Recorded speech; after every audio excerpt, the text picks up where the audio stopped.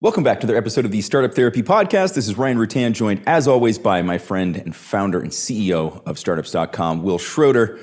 Will, one of the things we love to do is help founders with pretty much everything you can imagine and a whole bunch of things you can't.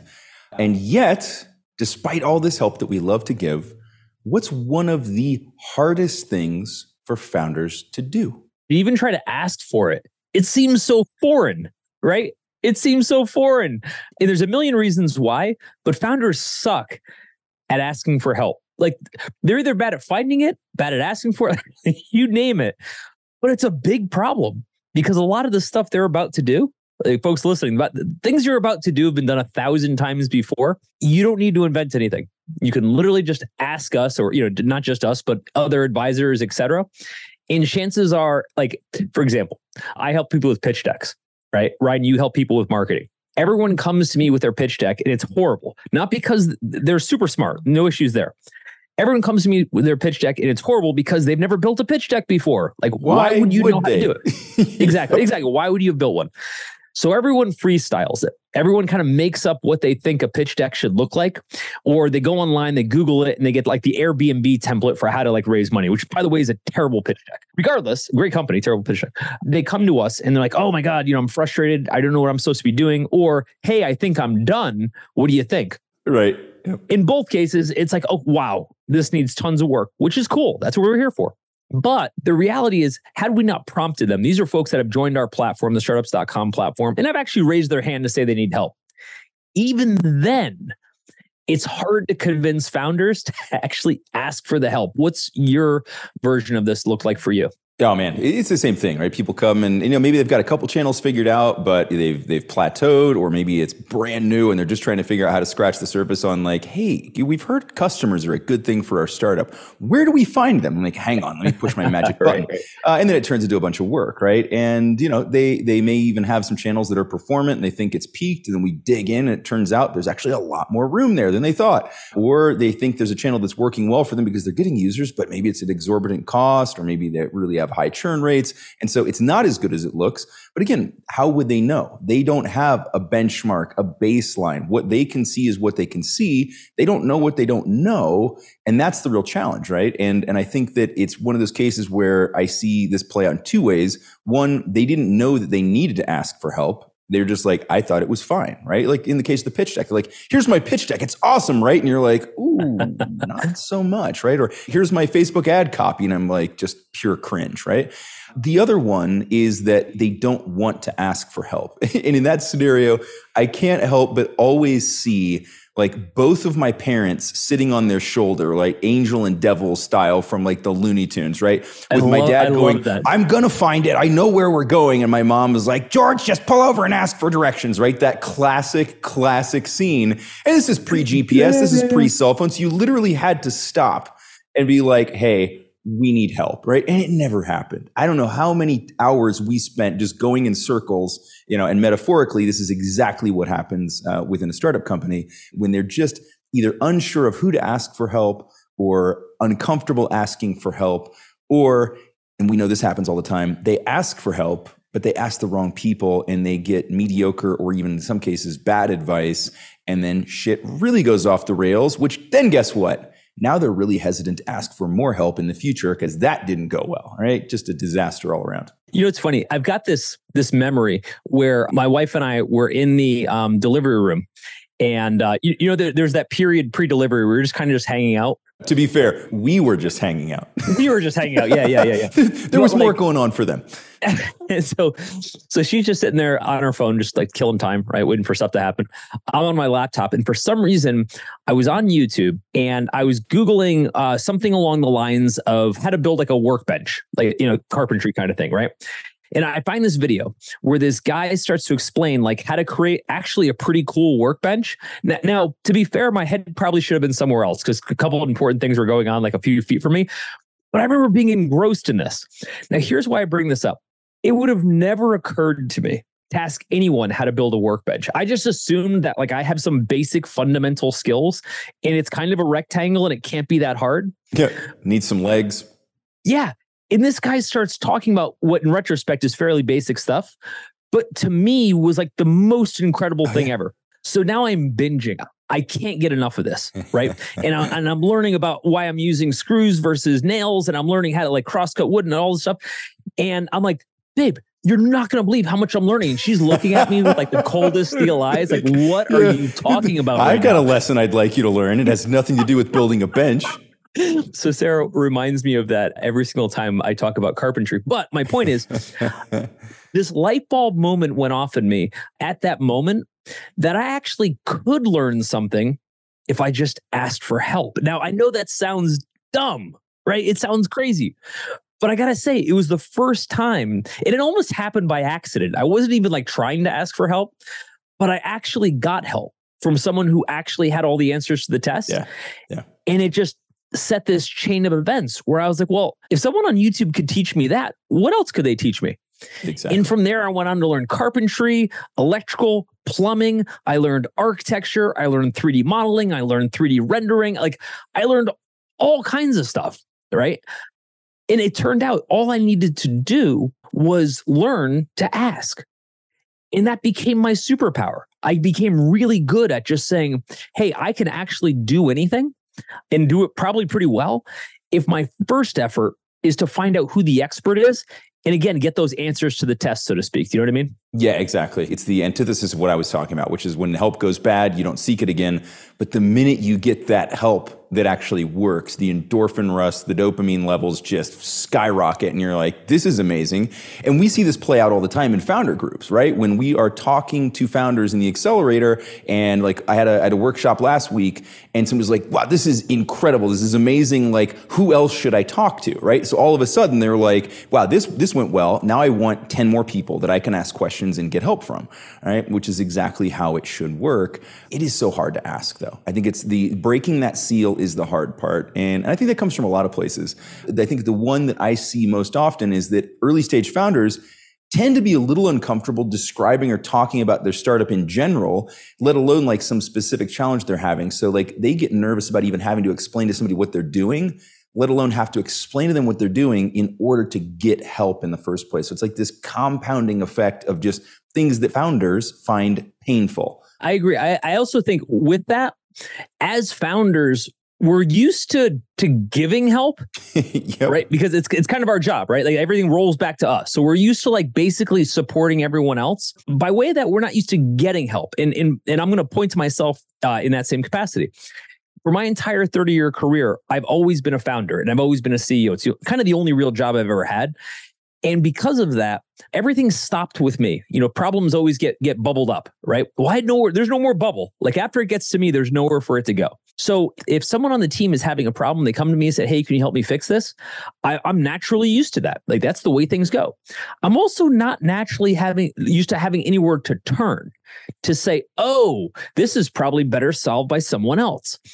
I developed this bad habit, the really bad habit of assuming that I had to have the answer every time, which was a colossal mistake because I had no idea how much I was holding back by just not even asking, right? Again, the habit and that built-in muscle was really working against me. It took me a long time to figure this out. Ironically, that carpentry story was exactly the moment where I was like, A, I should probably be asking more questions, and B, I should probably be focused on my child being born, which I was reminded of many times. It's amazing how many of these life lessons come from these funny other places, and then we end up applying them to our startup companies, right? I want to focus on something there, which is that I think there's a slightly different problem. Right? You're talking about this over a 30-year career, where like some of these habits have been made concrete, and there's a later stage problem there that happens where the buck stops with you and things bubble up. At the early stages, there's often no one else there. Right. So there is literally no one else. It's not that like you don't have the confidence to go to them. There's just no one else there. And at the really early stages, all the questions that get asked are your invention, right? The answers have to come from, right? If you're building something that's never existed before, and it seems like, okay, so how will the product work? Well, let me make it up, right? This is literally the process. I will make up what the product's going to do right now. And so much of this is just imagination that then you try to make real in the early stages. We get so used to being the only one who has the answers. at which point that equation starts to turn a bit. And it's like, okay, now we're on the other side of this. And there is a bunch of stuff that's already been figured out. We figured out our product. We figured out our early team. We figured out our messaging, our values. We figured out the basics of what we are. But it turns out there's a whole lot of commonality, like Facebook ads. Yeah, they're going to be different from your company to the next. But there are a whole bunch of learnings and billions of dollars have been spent on that platform figuring that shit out. So why don't we ask somebody, right? This is where we have to all of a sudden realize it's not a good idea to keep inventing the answers, right? There's a point at which that has to happen, and there's a point at which that really needs to stop, and that's when you need to start asking for help. One of the interesting things is that we get to see so many startups over such a long period of time that we get to kind of dissect. And I think this would be interesting to founders listening. We get to dissect the difference between what is a unique problem to your startup, hasn't been encountered before, and what every startup faces, and you're just facing your version of it. Go back to the pitch decks, for example. You might be thinking, well, my pitch deck's different, because my business is different than everybody else. Yes, it is. Sure it is. Yeah. Right. To be honest, I see thousands of pitch decks. On average, they are 1% to 2% different at most, than every other pitch deck I've ever seen. Now, what does that imply? That implies that there's a lot of repeatable formula there. And we've created a lot of that. Literally, we have whole courses that explain to you, this is exactly the formula. And there's a 98% chance it's going to apply to exactly what you're doing, because at the end, they're all the same.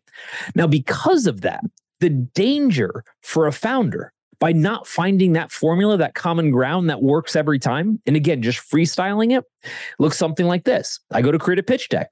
Instead of following a formula where I can know exactly what to say for every slide and have only the amount of words and slides, etc., I decided to turn it into a brochure. I put paragraphs of content on every slide. I have a 48-page pitch deck, and I believe wholeheartedly the only way the pitch deck will be effective is if I've answered every possible question that a founder or an investor could have in my pitch deck. Right. Here's an encyclopedia on my business. I know you want to read this. Yeah, exactly. Nobody wants to read that. And so again, using this example, we'd come back and we'd say, okay, a couple things. Number one, you need 12 slides. Number two, you want one sentence, maybe two sentences on each slide. And number three, your job isn't to answer every possible question. How cool would it have been to know that before you just created a 48-page slide and spent months doing this, right? So I think about that in terms of how many different things founders are going to go on colossally bad adventures for. They don't have to. That they could have asked the right person. But here's the twist. They don't know who to ask. Yeah, that's a big problem. Yep. Because everything we're saying implies that you knew to call us, to call Will and Ryan and talk about your customer acquisition, your pitch deck, your funding, whatever. But most people don't know to do that. And I'm not being specific to us. They don't have people in their world that they can talk to. You know what I mean? Right. Yeah, no, they don't. Either they don't have founder peers, or they've got peers who are kind of all at that same stage. People love to group themselves together because, we're all facing the same problems at the same time. That's great. You can commiserate, but how the hell are you going to solve them, right? If none of you have taken the test, then you're all just sitting around going, man, I'm really scared of what's about to happen next, right? Not a great spot to be in. This is why you have to seek out founders who are further down the road than you are, or people who've literally dedicated their lives to solving founder issues, or whatever the challenge you're about to go after is, right? The likelihood that your business is so innovative that no one can answer the questions about it is pretty close to zero. And I would argue if it is that innovative, then you're probably going to really struggle to get it off the ground because customer adoption is going to be damn near impossible, right? So it's about finding people with relevant experience, not too far ahead, but certainly not behind you, certainly not irrelevant advice. You and I have taken a couple of pot shots at organizations like Score, which, it's a great idea. And I think there was a time and a place for it. Works well if you're building something that's already been built a million times. We also take some pot shots at accountants. So let's just pretend you're starting an accounting consultancy. Score is probably a great place to go because it's full of retired accountants. If you're doing anything else, probably slightly less relevant. So getting that who right is super, super important. We did an entire episode on this around what the cost of getting good advice versus getting bad advice and how to make sure that you're getting good advice. So ask for help, but be really clear that the source is actually relevant and can help you at the end, which is a calculus in its own right. Something that's really funny about everything we talk about here is that none of it is new. everything you're dealing with right now has been done 1,000 times before you, which means the answer already exists. You may just not know it, but that's okay. That's kind of what we're here to do. We talk about this stuff on the show, but we actually solve these problems all day long at groups.startups.com. So if any of this sounds familiar, stop guessing about what to do. Let us just give you the answers to the test and be done with it. Let's talk about that a little bit, though, because, it's going back to a lot of founders will say, well, okay, sure, I could ask for advice from someone else. Like you just said, how do I know that it's good advice? I'll give you a great example of bad advice. And this is what we talked about in another episode about getting bad advice from... God, I hope you're not about to quote me. Yeah, right. They're all, you went to Rutan. I believe 99% of advisors are well-meaning. So again, even as we're kind of picking on score, we both agree that they're well-meaning, even if maybe they may not give out the best advice all the time. Here's the problem. If I don't know the difference between good advice and bad advice, I don't actually know that I'm getting bad advice. That's the problem. That's it. You just take it wholesale and apply it. I assume that if someone knows something about a topic that I don't, that they must be good at it. Actually, the funny thing, I'll go back to my whole carpentry journey, is what I learned there. There's some guys working on my house. And I'll never forget, this guy was building a giant closet for my daughter. And it was coming out beautifully. He was doing the whole thing, from scratch, custom. And I asked the guy, I said, how are you getting like everything so perfect? Like, are you just incredibly at measuring? He's like, well, what I do is I cut something and then I put it over and I see if it fits. And if it doesn't, I cut it again. I'm like, you're kidding me, right? He's like, and if it doesn't, then I cut it again. Yeah. That's actually your method. Now, at the time, he wasn't entirely wrong, but at the time, he knew way more than I did. And I was like, I guess that's the answer. That's how this works. Yep. If I hadn't gone to the YouTube and found there are some other ways to do this a little bit better, I would have assumed his word is gospel. And this goes back to the same thing. Somewhere out there, there's a quote that says, measure once, cut 15 times, right? Exactly. And so again, what I started to learn, kind of in that process where I was, the amateur, was that there are lots of ways to do things. And there's lots of different opinions. And all those opinions do not hold equal weight. No, they do not. So in other words, if I go to my best friend and I say, you're just metaphorically, and I say, hey, I've got this problem at work, and they have no idea what I do, not necessarily the best expert. They may be a cool dude otherwise, but probably the wrong person to talk about this. If I go to another founder and that founder doesn't have the same experience or the right experience, they're going to give me shitty advice, right? Again, well-meaning, but shitty advice. I think for founders specifically, there are places you can go to get solid advice. A few off the top of my head, again, I don't want to self-promote here, but that's kind of what we do at startups.com. I'd be kind of silly not to mention that. But even if you don't use us and you're fine not to, find other founders. That's usually where I find the best advice. And then the second is get two competing answers, right? Or get two of the same answers. Either way, get more than one opinion, because you will get very different opinions on how everything should be done. Yeah, I always encourage people, like, here's the way I see this. Here's what I think. But this is one person's perspective. Clearly, it's an aggregate perspective of everything that we've done as a company, everything that I've done as an individual, and a lot of learnings that we've taken away from working with thousands and thousands of other founders, which puts us in a really interesting spot. But it's still my interpretation of all that, right? And we always only have so much time to develop context. And so, doing that across 2-3 people is a much better way of kind of getting the answers to the test, right? And being able to normalize the outcome to something that actually works for you. Because there's times where it's like, I may promote something to somebody like, hey, what would actually be a great way to do this? This would be a great time to build a personal brand, right? You would be amazing. And they're just like, yeah, in their head, they're thinking like, yeah, I don't want to do that. I don't want to be the face of this company in that way. I don't want to build this around me as an individual. So that's not going to work for me, right? It might be a great idea. It might be a great tactic, great piece of advice, but it's something that they don't feel comfortable with, don't want to do, or can't pull off, don't have the resources for. Whatever the reason is, they're going to need a different perspective, a different piece of advice in order to move forward, right? And so it's always good. I would even say, like, if people are giving you advice without suggesting that you seek additional perspective or give it more thought or work on it further, just take this wholesale and run with it, right? If they're pitching you a playbook, might not be the best way to go, depending on the situation. Like you said, there are certainly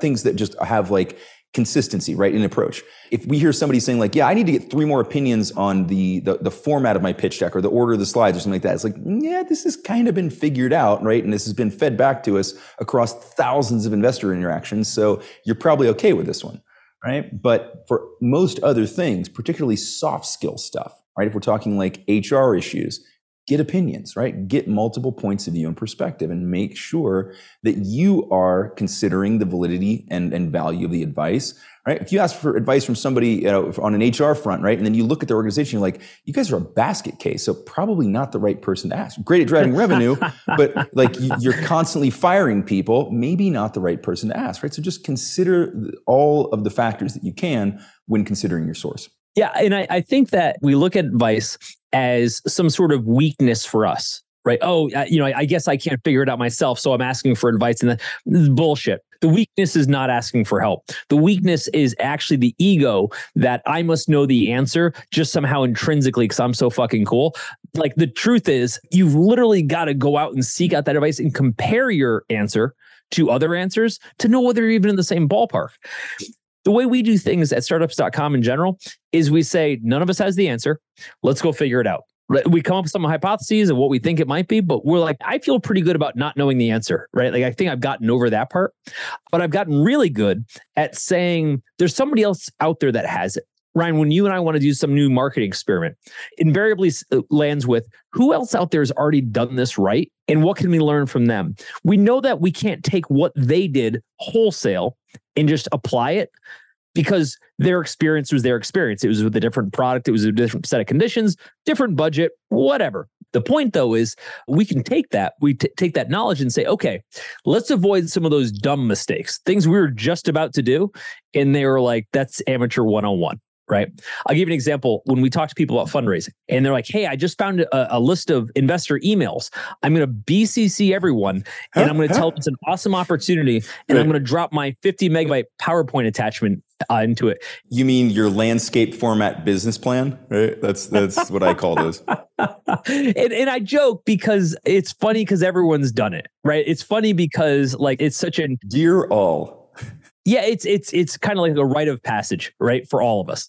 But what if you didn't do that? In other words, what if we could say, yeah, you know what, that actually never, ever, ever, ever works. So don't do that, but do this instead.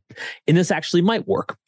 I think the cost of not asking, and by way that the cost of doing things wrong is so incredibly high for what it is that we do, that not being good at asking or not knowing who to ask is a huge penalty. You know what I mean? For sure. There's a nuance here too, which is that there's a difference between getting advice and getting perspective and experience, right? There are times where, and I think, right, so there are times where you're going to somebody who has the answers to the test.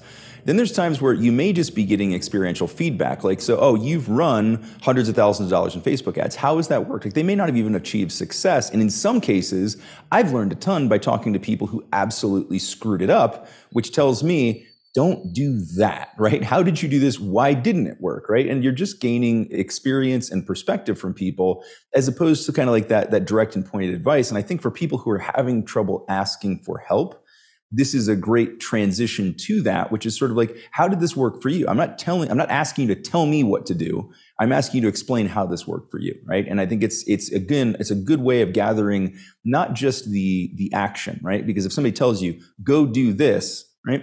It loses a lot of context. And how do you really apply it to your situation? Because, even if there's only a 3-4% variance between your business and theirs, that can lead to major differences in results and outcomes. Absolutely. Or timing or anything else. Yep. All these things, right? So it's important to get the broader context and like, what did you do? How did it work? As opposed to, how should I do this, right? So I think another part of this entire thing is when you do go to ask for help, think about how you're asking for it, right? If you're asking for the answers to the test, make sure it's a test that's consistent, right? If it's something like the SAT where they change the questions every year, be careful, right? If it's customer acquisition, which is constantly evolving, moving, new channels appearing, things going in and out of vogue, competitor budgets changing and moving and just making things difficult, lots of stuff goes on there, right? Or just, the popularity of a platform for things like a pitch deck that stay nice and consistent. We don't want to see you innovating there, right? Like anytime somebody comes, I'm sure like this just strikes fear in your heart. We're like, look, we have this really innovative way we're going to deliver our pitch deck. And you're just like, fuck, no, please. Like, don't do that, right? Not the time to innovate, right? Not the time. Right. I think people get hung up in their projects too, as far as like, whatever they're working on, whether it's marketing, pitch deck, whatever. And they get like too busy to ask for help. I used to run into this all the time. I was always like, by the time I track the people down and ask for help, whatever, I could have already just solved the problem. It's the reason, ironically, I've never had an assistant in 30 years, even though we own a virtual assistant business, is because I'm always the person that's like, by the time I would ask for help, again, I could have just done it myself. Hey, I can help you with your inbox or your calendaring or your travel or whatever. I'm like, it takes 2 seconds for me to do it myself. It's really not helping me. Now, that mentality of I'm too busy to ask for help has also been one of my biggest drawbacks. My biggest drawbacks because for a very long time in my career, I just looked at asking for help as a huge hurdle. Like, oh God, now I got to track all these people down and I'm probably going to get bad advice and I'm probably going to have to go do it myself anyway. So I'll just go do it myself anyway. Well, again, I keep bringing this back, but like that whole carpentry thing kind of opened my eyes up where I was like, hey, instead, how about I start making investments in finding the right answer first and then go spend a bunch of time. And it took me a long time to get there. I don't think everybody's like that. What was it like for you? It's similar, right? It was always the case. And I think this is an interesting one because it's a bit specific to startups, right? And what I mean by that is if you look in a corporate environment, a mature business, let's just say you're still an executive, maybe even a high-level executive within an established business, what the return on that investment of time to get the help looks like because you're assuming that you're going to solve a problem that will have an ongoing impact and ROI for the business. So much of what we do in the startup space is pure guesswork that we don't know. We're like, okay, we want to try this thing, but we have no idea if it's going to kind of last off into the future and provide us a long-term ROI on whatever that help we got was, right? So we don't necessarily know that passing the test even gets us where we want to be. And so seeking help to pass the test can feel more painful in our space, right? So I think that, in my case, it was a lot of those same kind of things, right? It was like, well, I could just do this myself. After you've done it yourself about 400 times, you've certainly passed the point of like, there would have been great ROI in getting help on this and knowing how to do it the best way possible, how to be more efficient at doing it, or maybe even like there's an entirely different approach that would have been better in a number of ways, right? But even if it's just little things like time savings, right? Yeah, you can do your own calendaring in 2 minutes. I'd argue it probably takes a little longer than that, but you can handle these things yourself, sure. But at some point, right, those tiny little cuts add up, right? Oh my God, right? And then you find yourself in that position where like, okay, I guess I better learn how to swim, right? Not a great time to learn how to swim, right? When we're already overwhelmed, it's a really tough time. This is actually what creates that problem. I'm too busy to ask for help. That's not because you're too busy to ask for help. It's because you asked too late. The way that I look at it is I think for a lot of folks, they've got these issues and they're timely. And a lot of the help that they're trying to get isn't timely. For example, whenever I ran funded companies where we had boards, et cetera, we'd have our quarterly board meetings. Well, that advice is great, like in general, but the issues I was having aren't good for 6 weeks from now when we happen to have a board meeting. Like I've got somebody that needs to get fired today. Like I can't get consensus in 6 weeks. Pants on fire right now. Yep. Right. In the same way that when we work with people at startups.com, I try to make myself as available as possible. I'm like, look, you can get me on Slack, you can get me on email, you can get me on a one-on-one call. Like there's a lot of ways to get a hold of me. And that's hard for me because that's a lot of input. Same for you, right? All the time. But the reason I make that available, the reason we make that available is because we know that on the startups timeline, they need to get stuff done. If a person's out there raising capital and they're putting their pitch deck together, I can't be like, hey, schedule a meeting for me in a month from now and we'll review your pitch deck. Like that doesn't help the startup at all. Again, It makes my life harder because I've got all these folks messaging me all the time. It's also my job to help them. But my point is, I think we need timely advice. I think if we're going to seek counsel that's out there, we need counsel that's also willing to respond to us quickly. Otherwise, the problem dies. Or more importantly, if I say, hey, Ryan, I need your help. I'm like, cool, so let's get together in 2 weeks. I'm like, dude, a lot's going to happen in marketing in 2 weeks, right? Like, ergo, I probably won't even have this problem in 2 weeks. Or I'm going to go down this path without you because I can't wait. Yep. Already blew the budget, right? Right. The advice also has to be timely. The people that you're asking have to be around soon enough, and they have to be smart enough. And if they're extra cool, they'll also be smart enough and self-aware enough to say, I'm pretty good at this, but there's someone a lot better at this that I can talk to you about. A guy yesterday that I was talking to, and we're talking through his pitch deck, and he was trying to build a gaming company. And I was like, okay, I'm a gamer, so I know a little bit about games as a gamer, but at the same time, if you're getting into the gaming space, there's a few people I know that are actually way better to give this specific advice. Let me send them your way. And I think finding advisors that are accessible, I think finding advisors that are willing to tell you when they're only giving you part of the picture, they're invaluable. You know what I mean? Super. So let's tie a couple things together here, because this is really interesting now. So you've got the timely piece. And then something else that you talked about was really important there, which was you also have enough context about what you know and what you don't, and enough context about what that startup's trying to solve to be able to point them to somebody else. So in addition to being timely, there is something to being around for a longer haul, i.e. like maintaining connectivity on a longitudinal basis with people you're getting advice from. I think one of the challenges that we see is when people start to just jump around and kind of like, willy-nilly pick experts who seem to solve the problem they're having in the moment. That's fine. But you also need somebody who's kind of there over a longer period of time, who has that context, understands not just where you are now in the moment and getting that timely advice and is accessible, but also has some of your history, right? So with I'm running new workshops now where I'm starting to see a lot of the same faces over and over and over again, and we're solving new challenges week after week after week. But I also have the historical context of everything else that they've done, which makes me insanely more powerful from an advisory standpoint, right? I know what they've already been through, what we've tried, right? Because you have to go through that each time, rerun the rigmarole. It wastes a ton of time. The advice becomes less timely, less powerful, less contextualized. And so in addition to, so this goes back to like the ask for help early, right?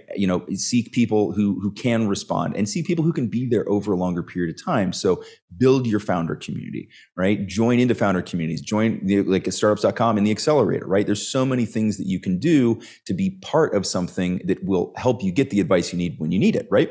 Yeah, I think that getting advice, it's hard. I mean, it's actually hard to do it well. But if I could go back and I could like develop a muscle that I had not developed as a founder early in my career, it would have been getting advice, which I've actually become very good at, I think, later in my career now. Again, in kind of a process that I would have never expected in a totally different business around carpentry and stuff. But now that I get it, now that I really understand how valuable it is to prep ahead of time, to be able to say, okay, something a little out of my wheelhouse, which is usually most things. First step, let me talk to a few of the people I know or seek out the information, Google, what have you, in order to get a foundation for what questions I should be asking and who has the answer. But I think the most valuable part of all this is knowing that in every case where I'm a little bit off in some way, again, I'm missing something, someone does have the answer. And the only mistake that I can make is not seeking it out. So in addition to all the stuff related to founder groups, you've also got full access to everything on startups.com. That includes all of our education tracks, which will be funding, customer acquisition, even how to manage your monthly financiers. There's so much stuff in there. All of our software, including BizPlan for putting together detailed business plans and financials, LaunchRock for attracting early customers, and of course, Fundable for attracting investment capital. When you log into the startups.com site, you'll find all of these resources available.